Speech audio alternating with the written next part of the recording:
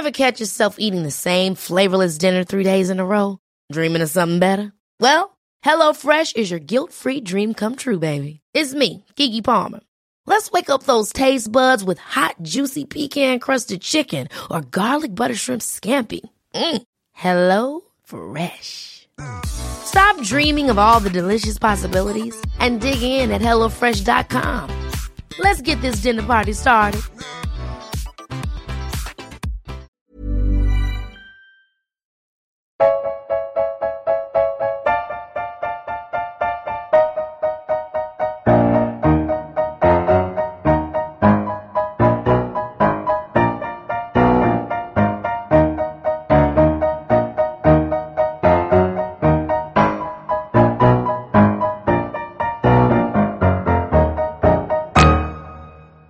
Welcome to Failed Critics Triple Bill Best Bar Scenes. I'm your host, Steve Norman, joined by James Diamond. Hello. Jerry McCauley. Hello. And Owen Hughes. Hello. Before we get into our best bar scenes, James, do you want to explain the rules again for this one? Yeah, basically, last week I made a bit of a mouthful and a meal of it. So, it's just our three favourite scenes. Not necessarily films that take place in time, but are the scenes themselves. Three favourite scenes that take place in a bar, or tavern, or pub, or anywhere where they would serve alcohol to the public. Cantina. Yes, possibly. So I'm going to kick us off. First one is a comedy one. Honourable mention to Dumb and Dumber, where he's in the bar in Aspen, just for where he reads the newspaper clipping framed on the wall where it says "Man lands on the moon." He takes it as sort of today's news, and that almost made it. But then I realised the bit where he's talking to Harry and says, "Why would she be at the bar at 10 a.m?" And he says, "I just assume she's a raging alcoholic." Doesn't actually take place in the bar. If that had all taken place in the bar, then fine. But I've gone for Anchorman for the first one, where Ron Burgundy gets the call to come and host the news while he's in the bar, and calls for the news team to assemble, blows the big shell, and it turns out they were stood behind him the whole time. It's a nice joke. Yeah, we were here. Nice payoff. We've been here literally the whole time. Second, I've gone back on everything I said, because why I forgot, I don't know. First of all, I thought, alright, it's Star Wars Episode 4, A New Hope, the Cantina on Tatooine. Obi-Wan arrives with Luke Skywalker and a droid, looking to get passage to Alderaan. And I thought at first, no, only Obi-Wan Kenobi cuts off that guy's arm with a lightsaber, and that's not the greatest scene. It's good, but it's not great. And I realised, no, because then Han Solo shoots Greedo. Who shot first, Steve? Han, definitely. Of course he did. I thought just for that, where he sort of sat on a table with his feet up with this alien wanting to kill him, and then the way he just sort of flicks the coin at the barman and says, "Sorry about the mess." Yeah, cool as. Han Solo and Harrison. Love with Han there. You fall in love with Han, you fall in love with Harrison Ford, and you just think he's the coolest bastard ever. And then you watch it when you're about 8 and think that's cool, but I want to be Luke Skywalker. And then you watch it when you're 15 and go, nah, I don't want to be Luke Skywalker anymore. I want to be Han Solo. He's well cool. Does this mean we get to play out this episode with the Cantina music? No, I've already done that one. I loved it when we did that. As you were such a fan of it, I could bring it back. But yeah, it's just, I mean, when you combine, them walking into that cantina, everyone's sort of looking at them. Obi-Wan Kenobi busts out the lightsaber and cuts off some guy's arm rather needlessly, because I'm sure a Jedi could have dealt with that guy in a much calmer way, actually. I know he's retired Jedi. Yeah, I know he's retired, but I'm sure he really didn't need to do that. He could have just waved his hand and done some mind trick, and then Han Solo just is the baddest man in space. Yeah, and he definitely shot first. Oh yeah, without a shadow of a doubt. And finally, I think there might be some crossover with this one. So jumping in, there is the bar scene in Inglourious Bastards. Crossover. So nearly crossover, but I knew everyone else would have it, so I played tactically again. So I'll let Jerry join in talking about this one with me. But yeah, they're just... Yeah, I love this. I love this scene. I think this is probably one of the best scenes that Tarantino's ever done. There's so many good scenes in Inglourious Basterds which do the same thing, that build up the tension. I'm thinking of sort of the opening scene where he's in the Colonel Landers in the house with the Frenchman who's hiding the Jews. Yeah, that's under fantastic.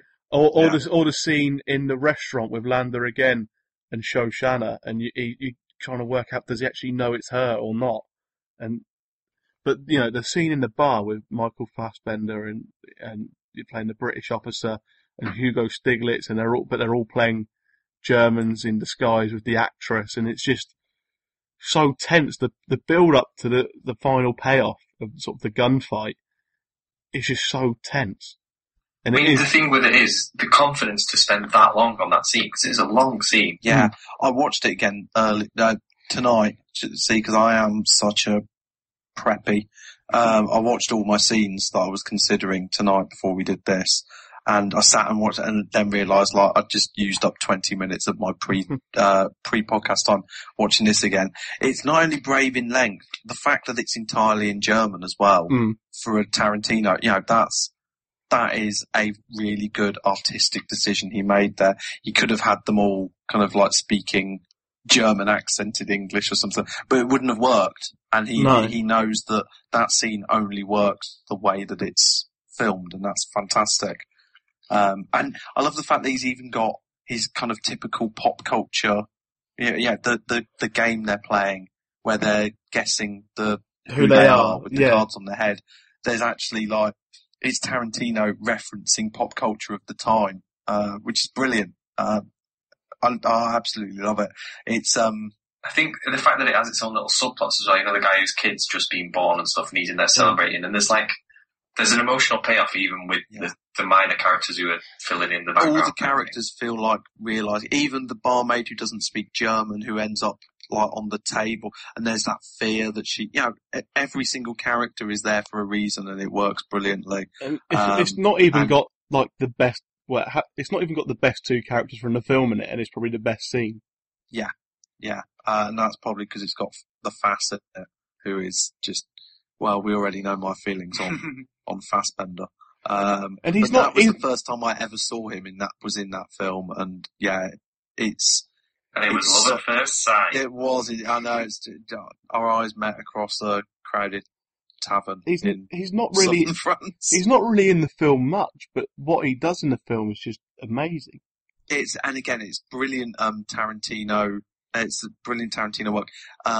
In the sense that he's got a character in the film for a small bit, and that's fine. He's comfortable and confident enough to have a really good, fully realised character only be in his film for 10 minutes. And you see that going back to, like, Harvey Keitel in Pulp Fiction, as the cleaner.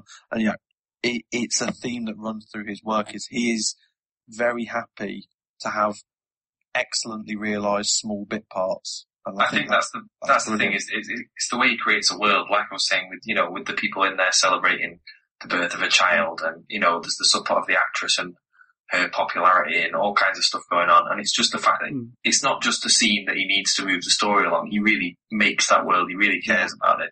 Yeah. And he really just goes into so much detail with everything. Yeah. It could, narratively, that scene only needed to be 2 minutes long. Yeah. It literally needed to be him being discovered in a tavern. Yeah. And everyone the getting bit shot. of information she had about the Fuhrer coming to the screening. That was it. There were two little bits of information which needed to be passed on to the viewer, but instead we get this glorious scene.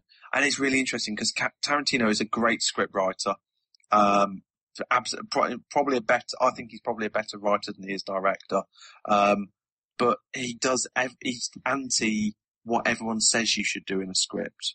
The fact is, every bit of dialogue in a script is meant to drive the story forward, according to formula and according to, screenwriting 101, this is what should be done. And then when you look at his films, like Pulp Fiction, the Royale with Cheese section, there is nothing, that is nothing to do with the storyline, but it's about setting tone.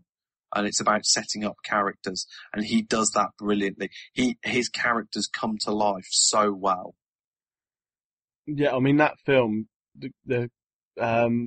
what's the actor's name? Plays Colonel Lando. It's just such a brilliant character. Yes, It's just- yeah. Christoph Waltz. Christoph That's the Waltz, one. Yeah. Yeah, look what he's done since that film absolutely made him, and Mm. he's doing a lot of, he's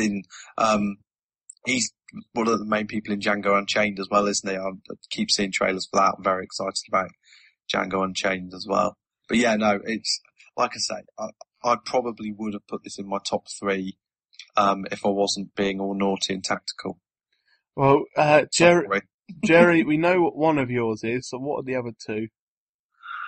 Right, the other 2, one of them is a similar kind of violent bar scene, which is Terminator 2. Crossover. Yeah. It was when we thought of bar scenes, the first one that came into my head was Inglourious Bastards. Mhm. And the second one that came into my head, I was thinking, whoa, what's, scenes that are really good that are in a bar. And then I just thought, oh yeah, Arnie walking in going, I need your clothes, your boots, and your motorcycle. And it's just, it's so iconic, and the way you see through his eyes and that kind of thing. I mean, you get it parodied in The Simpsons and in cartoons and all sorts of things. It's fantastic. It's just, that is the kind of epitome for me of Arnie's screen presence and his ability as an actor to just be cool as fuck and look hard while he's doing it, and just stroll in and be like, yeah, I'm Arnie, I'm awesome. Yeah, I agree. Yeah, I mean, it's brilliant, and it's great the way that it's it establishes him as a new Terminator. It doesn't kind of carry on from the last film. It is, this is the new cool one-liner delivering, sunglasses wearing, motorcycle riding machine, and it's brilliant. I love that scene. I didn't even think about that scene, but no, that's a great choice. Okay. What's My your other third one? one, Steve, then? Is that what you're going to say? Come It on, was I'll indeed. preempt you. Yeah. Okay, my third one, totally different kind of film, actually. It was also mentioned on here a while ago in our greatest speeches ever things. It's the bar scene in Good Will Hunting. Oh yes, that's a great scene. Because it's the one, for those of you who can't remember, it's the one where Ben Affleck's trying to chat up a girl, and these, clever uni guys try and catch him out and all this, and they're trying to be dead clever, and Matt Damon comes in and schools them all, and then they all just offer them out. Say, you want to take this outside? And they're like, no, it's cool. It's just brilliant. It's one of the most satisfying sort of put down speeches that's ever been done. It's just fantastic. I absolutely love, I really like Good Will Hunting in general. I think it's a really good film. But that scene in particular is one of the best scenes, not just a bar scene, it's one of the best single scenes in the last sort of 20, 30 years, I think. I think it's just fantastic. Yeah, it's wonderfully written, and it's great because you love smart asses when they're like taking other smart asses to school, and that's great. But Matt Damon's character, Will, doesn't come across as a smart ass. He's just someone who knows his stuff, and there's no pretensions about it. I know, it's a lovely scene. I really, and it really captures, how like people at home may have felt, being made to feel inferior. And it's that whole thing. I wish I could talk to someone like that. I wish I could do that. I've been in that position before. I wish I'd come up with something clever to say. I've failed miserably. Every podcast, you might say, that happens. But yeah, no, that's a great, and again, another one I hadn't even thought of, but it's a brilliant choice. Yeah, well, thank you. Come on, keep the praise coming. Anybody else? Anybody else want to throw something in while I'm here? No, That's it. No. Tumbleweed. Push that one to its limit. Well, Owen, we know one of yours, so what's the other 2? Go for the other 2. Well, I did have Terminator 2, but I also had the scene from The Terminator, where the Terminator goes to a nightclub where Sarah Connor is, after hearing a voicemail message saying that she's going to be there. And he basically shoots the place down. But it's great at establishing him as this really menacing character. It's a really menacing scene, basically, because you know what's coming. As soon as he sort of steps through the door, pushes the bouncer aside and crushes his wrist, and Sarah Connor's sitting at the table on her own, and it's all in slow motion, and as she just kind of looks up and sees him standing over her. It's just brilliant. I absolutely love that scene. Just the moment he kind of cocks his gun, and you just see the laser sighting point at her forehead, and the camera turns around, and basically the red light from the guns pointing straight at the camera, and just bathes the whole scene in this red light. Oh, it's brilliant. I think it's just such a fantastic scene. And, and then of course you get the big sort of blam as the shotgun from Kyle Reese gets him in the back, and then it turns into a kind of shootout. But it's just a scene that's just etched in tension and suspense, because you're just waiting for something to happen.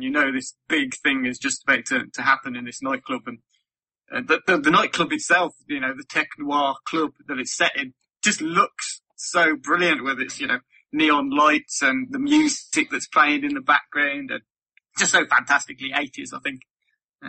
But yeah, just remember how good James Cameron was as well back in the day. Yeah, absolutely. It's 80s, it's violent, it's an 80s, it's what we were talking about on the last podcast. Yeah. It is just brilliantly adult filmmaking, and I love it. Yeah, no, and we need to have a moment of quiet contemplation to just think about James Cameron now, and what could have been if he'd kept on making films like that for the rest of his career.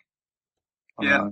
I mean, one of the things he was good at as well was just like giving characters just really short, snappy one-liners to deliver, and making them sound like ultra fantastic, cool sayings and stuff, the "come with me if you want to live" line that is delivered in that scene. It's just so awesome. The way it's just put out there is, in that period, he wrote Terminator, he wrote, part of Rambo, part 2, and then he wrote Aliens, in 3 years. And then he did, Terminator 2, and he did True Lies and stuff like that. He wrote these great films as well. And now he's writing fucking Avatar 2, 3, and 4. I mean, come on. But yeah, I mean, it's just telling though that how iconic both scenes from, Terminator and Terminator 2 have become, just that he was a great filmmaker. And both, of course, brilliant scenes for different reasons. Yeah. Although I do mostly prefer Terminator 2, the film, I think I've talked about that before, one of our triple bills. But that scene in the club is probably my favourite of the two. But yeah, unfortunately there wasn't a lot of drinking that went on in either scene, so my final film that I've gone for does feature a bit of drinking in it, particularly this scene, which is from Withnail and I.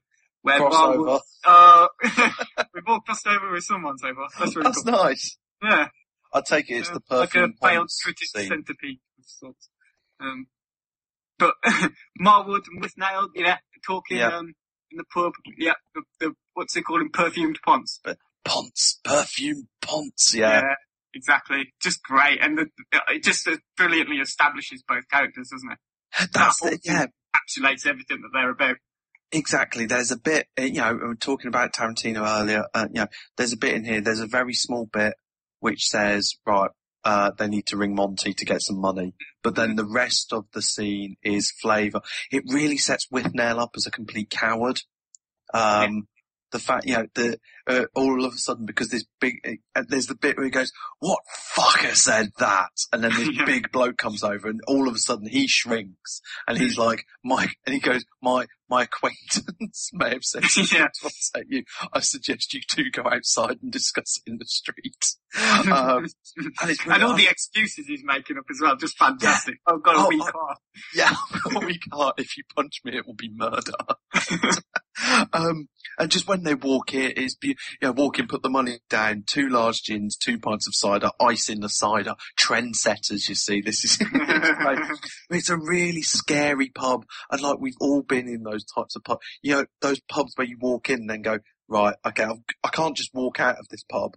I've got to sit and have a drink, but I'm scared for my life I don't know if it's just me who's been in places like that. And when, Marwood goes into the toilet and reads a bit of graffiti saying, "I fuck asses." And he's, who fucks asses? Maybe he fucks. Yeah, it's just brilliant. It's so funny. But yeah, you see Marwood's terror at life in general, and you see Withnail's cowardice and his absolute disregard for anyone else as well. It's one of my favourite scenes in film ever. Absolutely love Wild. Yeah, Oh, that's really nice that we've all crossed over. This is the most crossover we've ever had. It makes Steve's job really easy, linking it all together as well. It certainly makes the podcast a lot shorter than usual as well. We're on to James's choices now. Already. Yeah, we know one of mine. I did have 4 written down, and because someone else had already gone for Inglourious Basterds, I've been able to trim it down. So, the next one of mine is also another typically British bar scene, and it's from Trainspotting. And it starts off where Begbie, Renton, Sick Boy, Spud, and the gang are all sitting on the balcony of a pub, and Begbie's telling a story about when he was playing pool the other day with Tommy. And in his story, he's talking about how this guy came in and basically Begbie fronted up to him and he put down his crisps and walked out. And then Begbie went on to win the pool match. And then he throws a glass off of the balcony and it pauses there, cuts away for a minute where you find out the true story of what Begbie was actually up to. And he was, there's a really funny scene there, really funny, but where he just beats a guy senseless with a pool cue for opening a bag of crisps in the same pub as him. And that really, it sets up Begbie as a character, one of the most frightening characters I've ever seen committed to film. And Tommy said, "Oh, he's a mate though, what can you do?" It's just the fact that all of these, friends have got these very thin, connections between them and, really they shouldn't be mates at all. But then it cuts back to the pub where the glass has fallen and hits some girl in the face downstairs, and Begbie just gets out his knife, flicks it really nonchalantly and slams it down on the table and walks down and delivers the line, "That lassie got glass and no cunt's leaving here till we find out what cunt did it." You just go, right, I know Begbie now. And it is brilliantly written and it sets up a character so beautifully. And it's just such a British scene. And then a massive bar fight kicks off. I absolutely love that. And when coming up with this, that was one of the first ones I thought of. And it was close.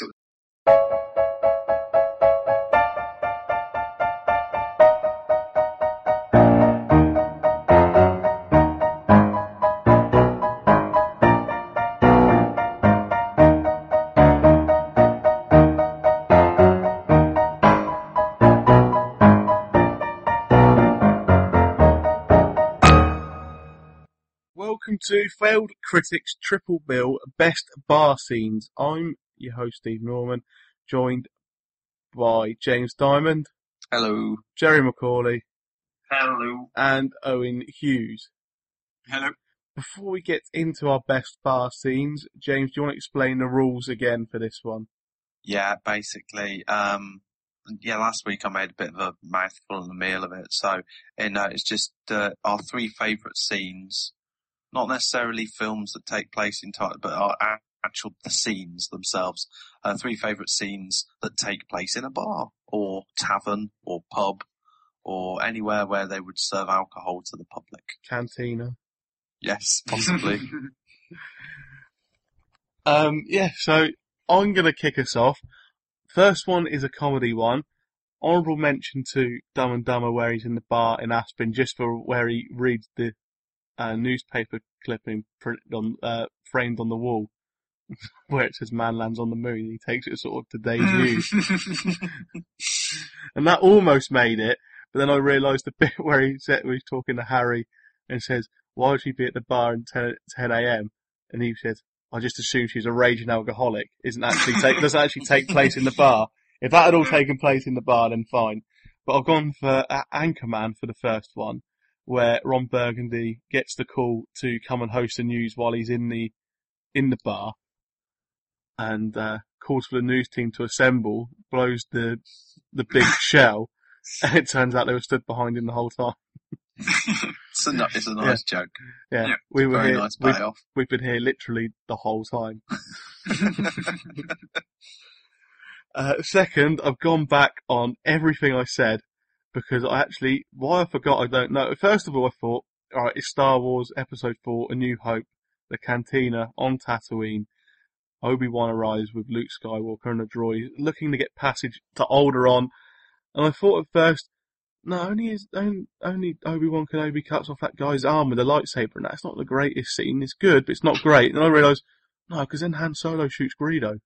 Who shot first, Steve? Han, definitely. Of course he did.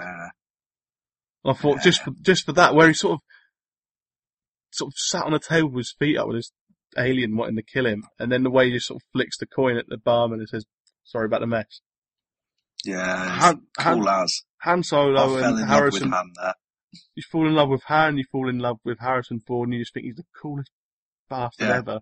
And then you watch it when you're about 8 and think that's cool, but I want to be Luke Skywalker. And then you watch it when you're 15 and go, nah, I don't want to be Luke Skywalker anymore. I want to be Han Solo. He's well cool. Does this mean we get to play out this episode with the Cantina music? No, I've already done that I one. loved it when we did that. As you were such a fan of it, I could bring it back. But yeah, it's just, I mean, when you combine, them walking into that cantina, everyone's sort of looking at them. Obi-Wan Kenobi busts out the lightsaber and cuts off some guy's arm, rather needlessly, because I'm sure a Jedi could have dealt with that guy in a much calmer way, actually. I know he's retired Jedi. Yeah, I know he's retired, but I'm sure he really didn't need to do that. He could have just waved his hand and done some mind trick. And then Han Solo just is the baddest man in space. Yeah. And he definitely shot first. Oh yeah. Without a shadow of a doubt. And finally, I think there might be some crossover with this one. So jumping in there is the bar scene in Inglourious Bastards. Crossover. So nearly crossover, but I knew everyone else would have it, so I played tactically again. So I'll let Jerry join in talking about this one with me. But yeah, I love this. I love this scene. I think this is probably one of the best scenes that Tarantino's ever done. There's so many good scenes in Inglourious Bastards which do the same thing, that build up the tension. I'm thinking of sort of the opening scene where he's in the Colonel Landers in the house with the Frenchman who's hiding the Jews. Yeah, that's under fantastic. His house. Or the scene in the restaurant with Lander again and Shoshana, and you trying to work out, does he actually know it's her or not? But the scene in the bar with Michael Fassbender and you're playing the British officer and Hugo Stiglitz, and they're all playing Germans in disguise with the actress, and it's just so tense. The build up to the final payoff of sort of the gunfight is just so tense. And the thing with it is the confidence to spend that long on that scene, because it's a long scene. Yeah, I watched it again tonight to see, because I am such a preppy. I watched all my scenes that I was considering tonight before we did this, and I sat and watched it, and then realised I just used up 20 minutes of my pre-podcast time watching this again. It's not only brave in length, the fact that it's entirely in German as well for a Tarantino. That is a really good artistic decision he made there. He could have had them all kind of like speaking German accented English or something, but it wouldn't have worked. And he knows that scene only works the way that it's filmed, and that's fantastic. And I love the fact that he's even got his kind of typical pop culture, the game they're playing where they're guessing who they are with the cards on their head. There's actually it's Tarantino referencing pop culture of the time, which is brilliant. I absolutely love it. It's, I think the fact that it has its own little subplots as well, the guy whose kid's just been born and stuff, and he's in there celebrating, and there's an emotional payoff even with the minor characters who are filling in the background. All the characters feel like realising, even the barmaid who doesn't speak German, who ends up on the table, and there's that fear that every single character is there for a reason, and it works brilliantly. And it's not even got the best. Well, it's not even got the best two characters from the film in it, and it's probably the best scene. Yeah, and that's probably because it's got the Fass in it, who is just, well, we already know my feelings on Fassbender. And that was the first time I ever saw him in that film, and it was love at first sight. It was. I know. Our eyes met across a crowded tavern. He's not really in the film much, but what he does in the film is just amazing.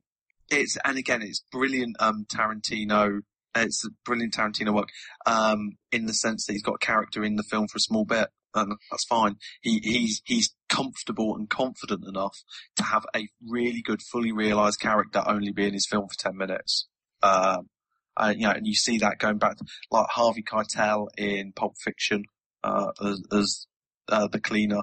And, it's a theme that runs through his work is he is very happy to have excellently realised small bit parts. And I think that's the thing is it's the way he creates a world, like I was saying, with the people in there celebrating the birth of a child, and there's the subplot of the actress and her popularity and all kinds of stuff going on, and it's just the fact that it's not just a scene that he needs to move the story along. He really makes that world. He really cares about it.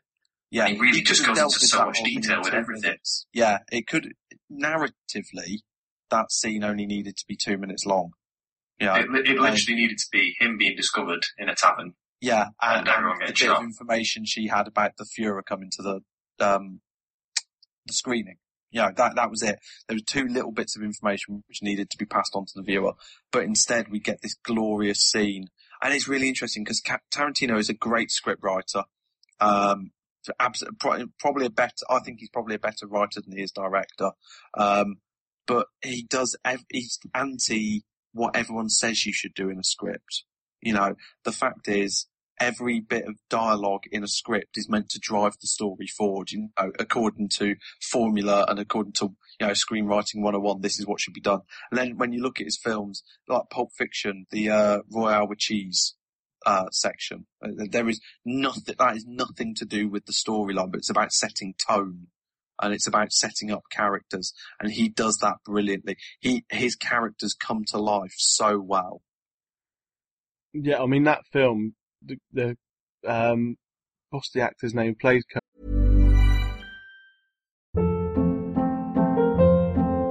Hold up. What was that? Boring. No flavor. That was as bad as those leftovers you ate all week. Keke Palmer here. And it's time to say hello to something fresh and guilt-free. Hello Fresh. Jazz up dinner with pecan-crusted chicken or garlic butter shrimp scampi. Now that's music to my mouth. Hello Fresh. Let's get this dinner party started. Discover all the delicious possibilities at HelloFresh.com. and Orlando? It's just such a brilliant character. Yes, Christoph Waltz. That's the one, yeah. Look what he's done since that film absolutely made him, and he's doing a lot of. He's one of the main people in Django Unchained as well, isn't he? I keep seeing trailers for that. I'm very excited about Django Unchained as well. But yeah, no, it's like I say, I probably would have put this in my top 3 if I wasn't being all naughty and tactical. Well, Jerry, we know what one of yours is, so what are the other 2? Right, the other 2, one of them is a similar kind of violent bar scene, which is Terminator 2. Crossover. Yeah. It was when we thought of bar scenes, the first one that came into my head was Inglourious Bastards. Mm-hmm. And the second one that came into my head, I was thinking, wow, what's scenes that are really good that are in a bar, and then I just thought, oh yeah, Arnie walking in going, I need your clothes, your boots, and your motorcycle. And it's just, it's so iconic, and the way you see through his eyes and that kind of thing. I mean, you get a parody of The Simpsons and in cartoons and all sorts of things. It's fantastic. It's just, that is the kind of epitome for me of Arnie's screen presence and his ability as an actor to just be cool as fuck and look hard while he's doing it, and just, stroll in and be like, yeah, I'm Arnie, I'm awesome. Yeah, I agree. Yeah, I mean, it's brilliant. And it's great the way that it's, it establishes him as a new Terminator. It doesn't kind of carry on from the last one. It is, this is the new cool one-liner delivering, sunglasses wearing, motorcycle riding machine, and it's brilliant. I love that scene. I didn't even think about that scene, but no, that's a great choice. Okay. What's your other one, Steve? Then is that what you're going to say? Come on, it was indeed. Yeah. Okay, my third one, totally different kind of film, actually. It was also mentioned on here a while ago in our greatest speeches ever things. It's the bar scene in Good Will Hunting. Oh yes, that's a great scene. Because it's the one, for those of you who can't remember, it's the one where Ben Affleck's trying to chat up a girl, and these, clever uni guys try and catch him out and all this, and they're trying to be real dead clever, and Matt Damon comes in and schools them all, and then they all just offer them out. Say, you want to take this outside? And they're like, no, it's cool. It's just brilliant. It's one of the most satisfying sort of put down speeches that's ever been done. It's just fantastic. I absolutely I really like Good Will Hunting in general. I think it's a really good film. But that scene in particular is one of the best scenes, not just a bar scene, it's one of the best single scenes in the last sort of 20, 30 years, I think. I think it's just fantastic. Yeah, it's wonderfully written. And it's great because you love smart asses when they're like taking other smart asses to school, and that's great. But Matt Damon's character, Will, doesn't come across as a smart ass. He's just someone who knows his stuff, and that's great. There's no pretensions about it. I know, it's a lovely scene. I really, and it really captures, how like people at home may have felt, being made to feel inferior. And it's that whole thing. I wish I could talk to someone like that. I wish I could do that. I've been in that position before. I wish I'd come up with something clever to say. I've failed miserably. Every podcast, you might say, that happens. But yeah, no, that's a great, and again, another one I hadn't even thought of, but it's a brilliant choice. Yeah, well, thank you. I want to keep the praise coming. Anybody else want to throw something in while I'm here? No, that's it. No. Tumbleweed. Push that one to its limit. Well, Owen, we know one of yours, so what's the other two? Go for the other two. Well, I did have Terminator 2, but I also had the scene from The Terminator, where the Terminator goes to a nightclub where Sarah Connor is, after hearing a voicemail message saying that she's going to be there. And he basically shoots the place down. But it's great at establishing him as this really menacing character. It's a really menacing scene, basically, because you know what's coming. As soon as he sort of steps through the door, pushes the bouncer aside and crushes his wrist, and Sarah Connor's sitting at the table on her own, and it's all in slow motion, and as she just kind of looks up and sees him standing over her. It's just brilliant. I absolutely love that scene. Just the moment he kind of cocks his gun, and you just see the laser sighting point at her forehead, and the camera turns around, and basically the red light from the guns pointing straight at the camera, and just bathes the whole scene in this red light.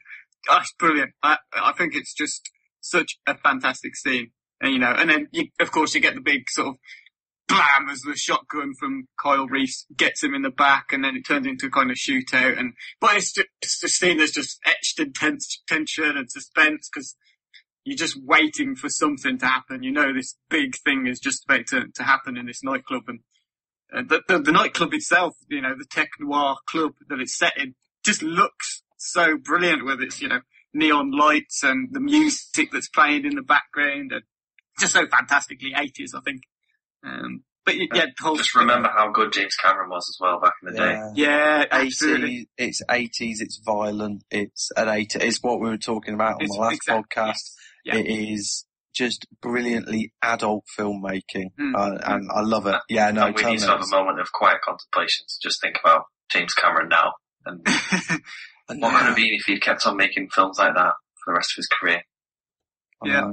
I mean, one of the things he was good at as well was just like giving characters just really short, snappy one-liners to do that, and making them sound like ultra fantastic, cool sayings and stuff, the "come with me if you want to live" line that is delivered in that scene. It's just so awesome. The way it's just put out there is, in that period, he wrote Terminator, he wrote, part of Rambo, part 2, and then he wrote Aliens, in 3 years. And then he did, Terminator 2, and he did True Lies and stuff like that.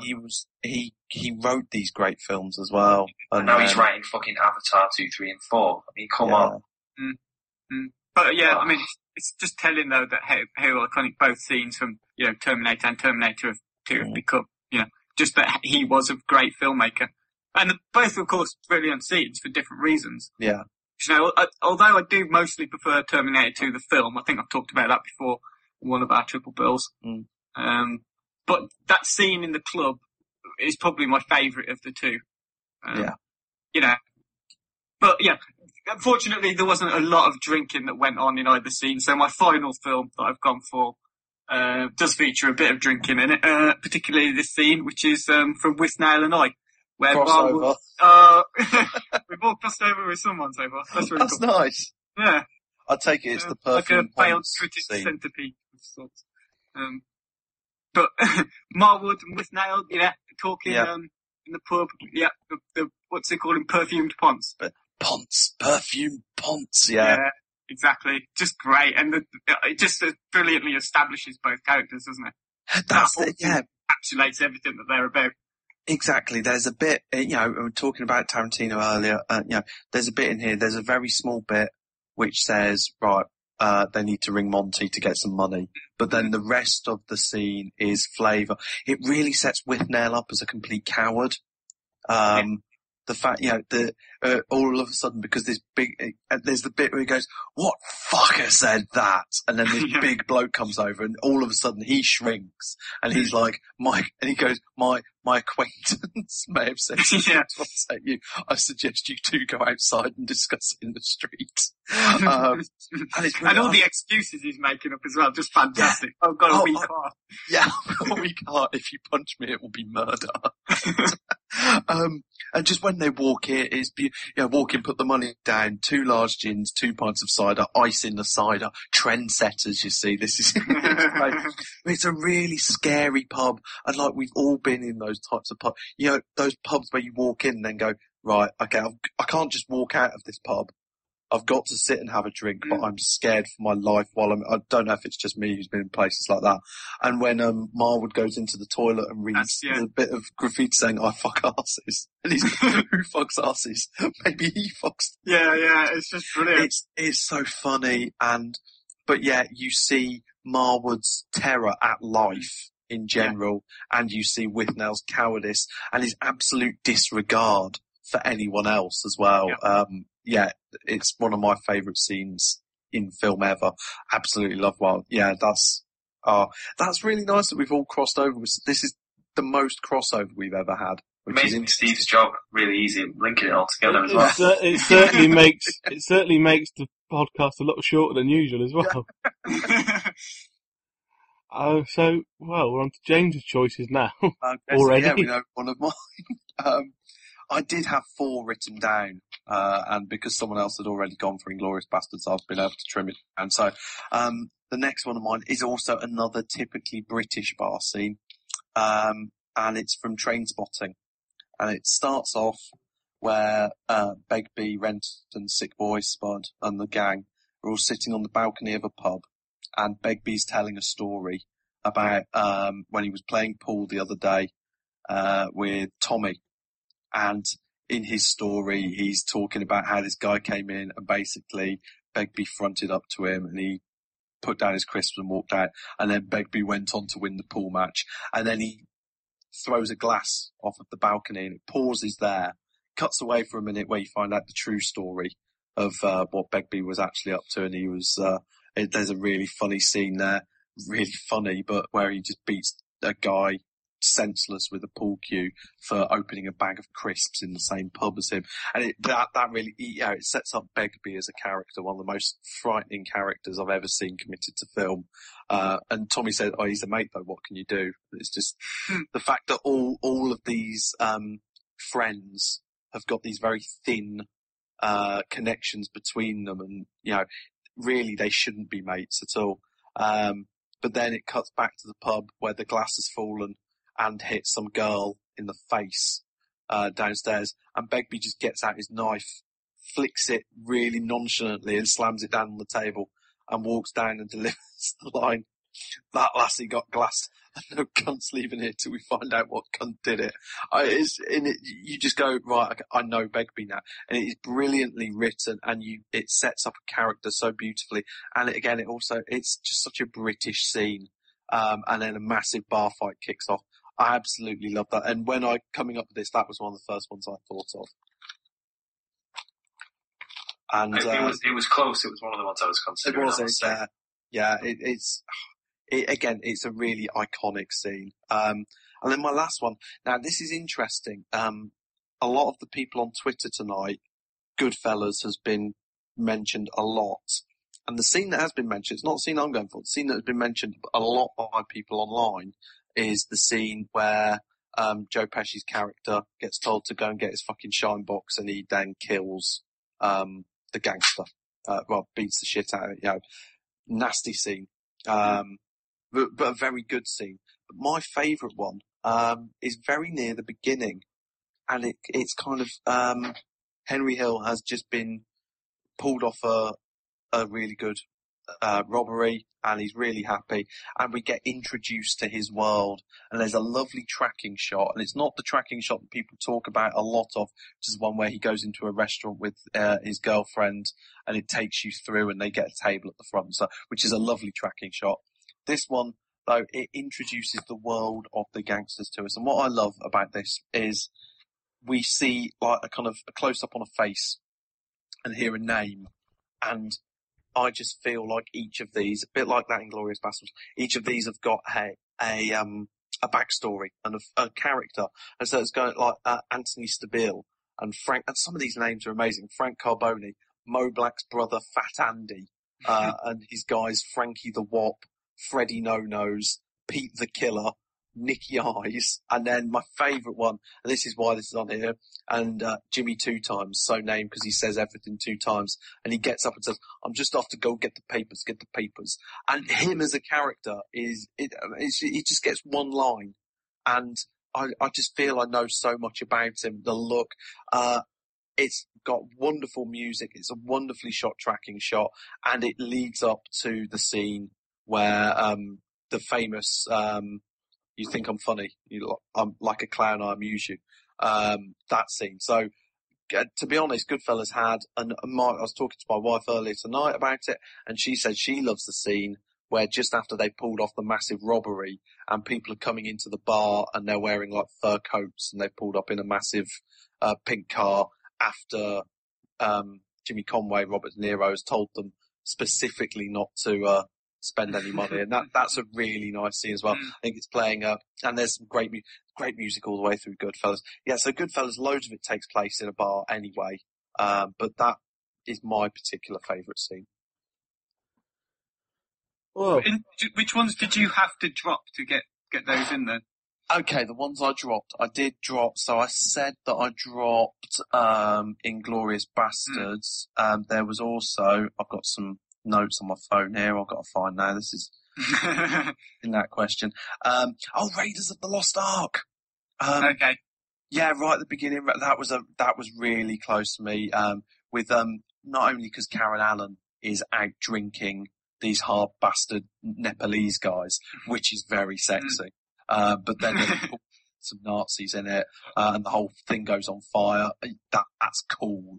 And also the beginning of The Social Network, where Mark Zuckerberg's getting dumped by his girlfriend and he's unable to see it. That is one of the most brilliantly Sorkin pieces of writing I've ever seen. And I love that scene. And it basically, it encapsulates perfectly in 3 or 4 minutes why Mark Zuckerberg became the person he did, apparently. Basically, all geeks get turned down by a girl and then set up multi-billion payment. But that's also a really, really nice scene.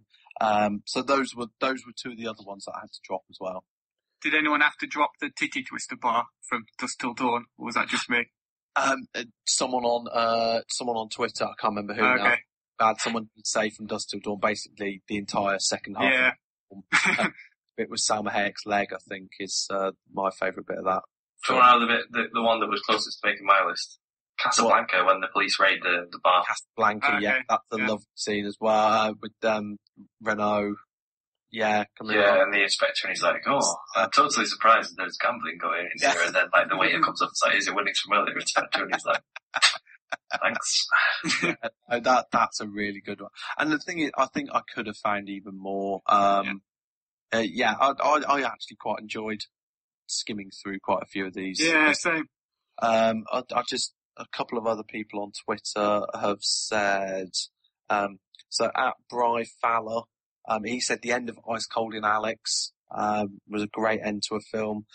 He also said Total Recall with the woman with 3 breasts as well. Nice scene. Obvious choices from Ibracadabra 101 said Casino and the scene in Goodfellas with Get Your Shoe Shine, Get Your Shine Box.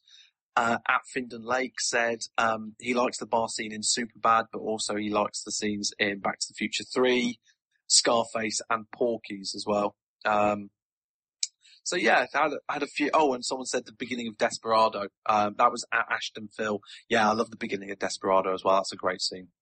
No one mentioned then the scene in Three Amigos where they tried tequila.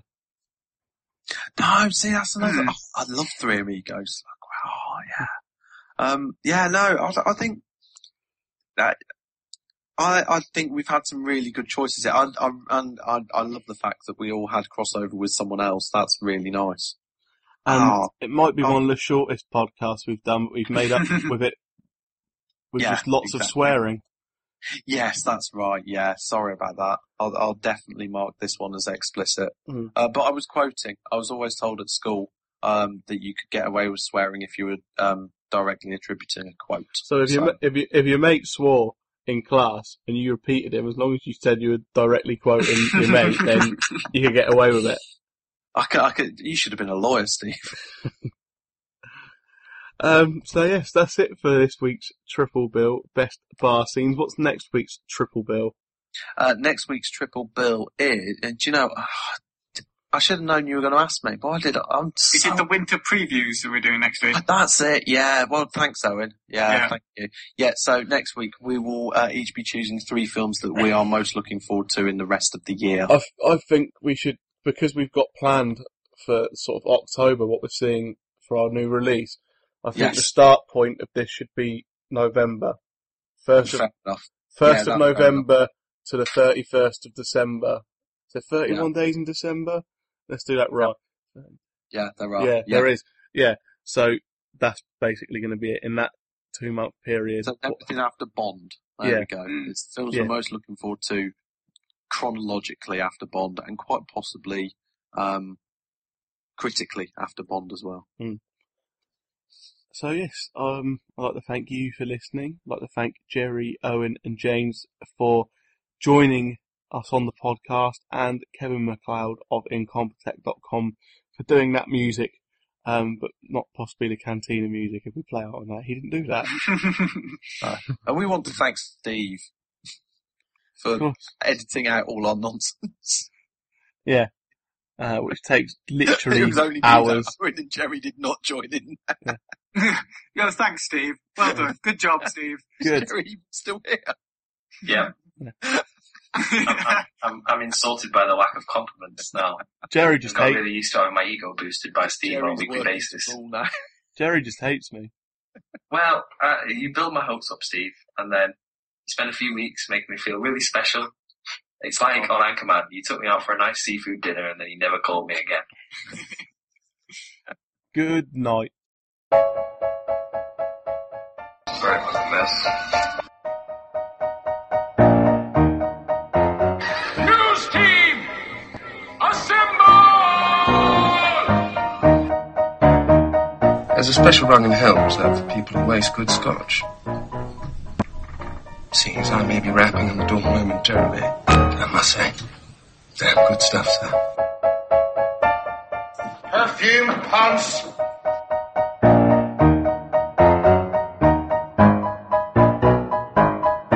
And Jimmy Two Times, who got that nickname because he said everything twice, like... I'm gonna go get the papers, Your clothes. Give them to me. The one that was closest to making my list. Casablanca, when the police raid the bar. Casablanca, yeah, that's a lovely scene as well, with Renault. Yeah, and the inspector, and he's like, "Oh, I'm totally surprised that there's gambling going in here." And then, like, the waiter comes up and says, "Is it winning familiar?" And he's like, "Thanks." That's a really good one. And the thing is, I think I could have found even more. I actually quite enjoyed skimming through quite a few of these. Yeah, same. a couple of other people on Twitter have said, so at Bry Fowler, he said the end of Ice Cold in Alex was a great end to a film. He also said Total Recall with the woman with 3 breasts as well. Nice scene. Obvious choices from Ibracadabra 101 said Casino and the scene in Goodfellas with Get Your Shoe Shine, Get Your Shine box. At Findon Lake said he likes the bar scene in Superbad, but also he likes the scenes in Back to the Future 3, Scarface, and Porky's as well. So yeah, I had a few. Oh, and someone said the beginning of Desperado. That was at Ashton Phil. Yeah, I love the beginning of Desperado as well. That's a great scene. No one mentioned then the scene in Three Amigos where they tried tequila. No, see, that's another. Oh, I love Three Amigos. Oh yeah. I think that. I think we've had some really good choices. I love the fact that we all had crossover with someone else. That's really nice. And it might be one of the shortest podcasts we've done, but we've made up with it with just lots of swearing. Yes, that's right. Yeah, sorry about that. I'll definitely mark this one as explicit. But I was quoting. I was always told at school that you could get away with swearing if you were directly attributing a quote. So if your mate swore in class and you repeated him, as long as you said you were directly quoting your mate, then you could get away with it. I could. You should have been a lawyer, Steve. So yes, that's it for this week's Triple Bill Best Bar Scenes. What's next week's Triple Bill? Next week's Triple Bill is, do you know, I should have known you were going to ask me, but I did. Is it the winter previews that we're doing next week? That's it, yeah. Well, thanks, Owen. Yeah, thank you. Yeah, so next week we will each be choosing 3 films that we are most looking forward to in the rest of the year. I think we should, because we've got planned for sort of October what we're seeing for our new release. I think the start point of this should be November. 1st of November to the 31st of December. So 31 days in December? Let's do that right. Yeah, they're right. Yeah, there is. Yeah, so that's basically going to be it in that 2-month period. So everything after Bond. There we go. It's the films we're most looking forward to chronologically after Bond and quite possibly critically after Bond as well. So yes, I'd like to thank you for listening. I'd like to thank Jerry, Owen and James for joining us on the podcast, and Kevin MacLeod of Incompetech.com for doing that music, but not possibly the Cantina music if we play out on that. He didn't do that. And we want to thank Steve for editing out all our nonsense. Yeah. Which takes literally hours. And Jerry did not join in. Yeah, thanks, Steve. Well done. Good job, Steve. Good. Is Jerry still here? Yeah. I'm insulted by the lack of compliments now. Jerry just hates. I'm not really used to having my ego boosted by Steve Jerry's on a weekly basis. Jerry just hates me. Well, you build my hopes up, Steve, and then you spend a few weeks making me feel really special. It's like on Anchorman. You took me out for a nice seafood dinner and then you never called me again. Good night. Sorry about the mess. News team! Assemble! There's a special rung in hell reserved for people who waste good scotch. Seeing as I may be rapping on the door momentarily, I must say, damn good stuff, sir. Perfume, Hans.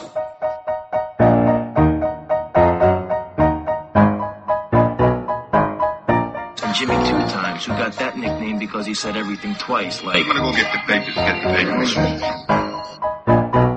You're close.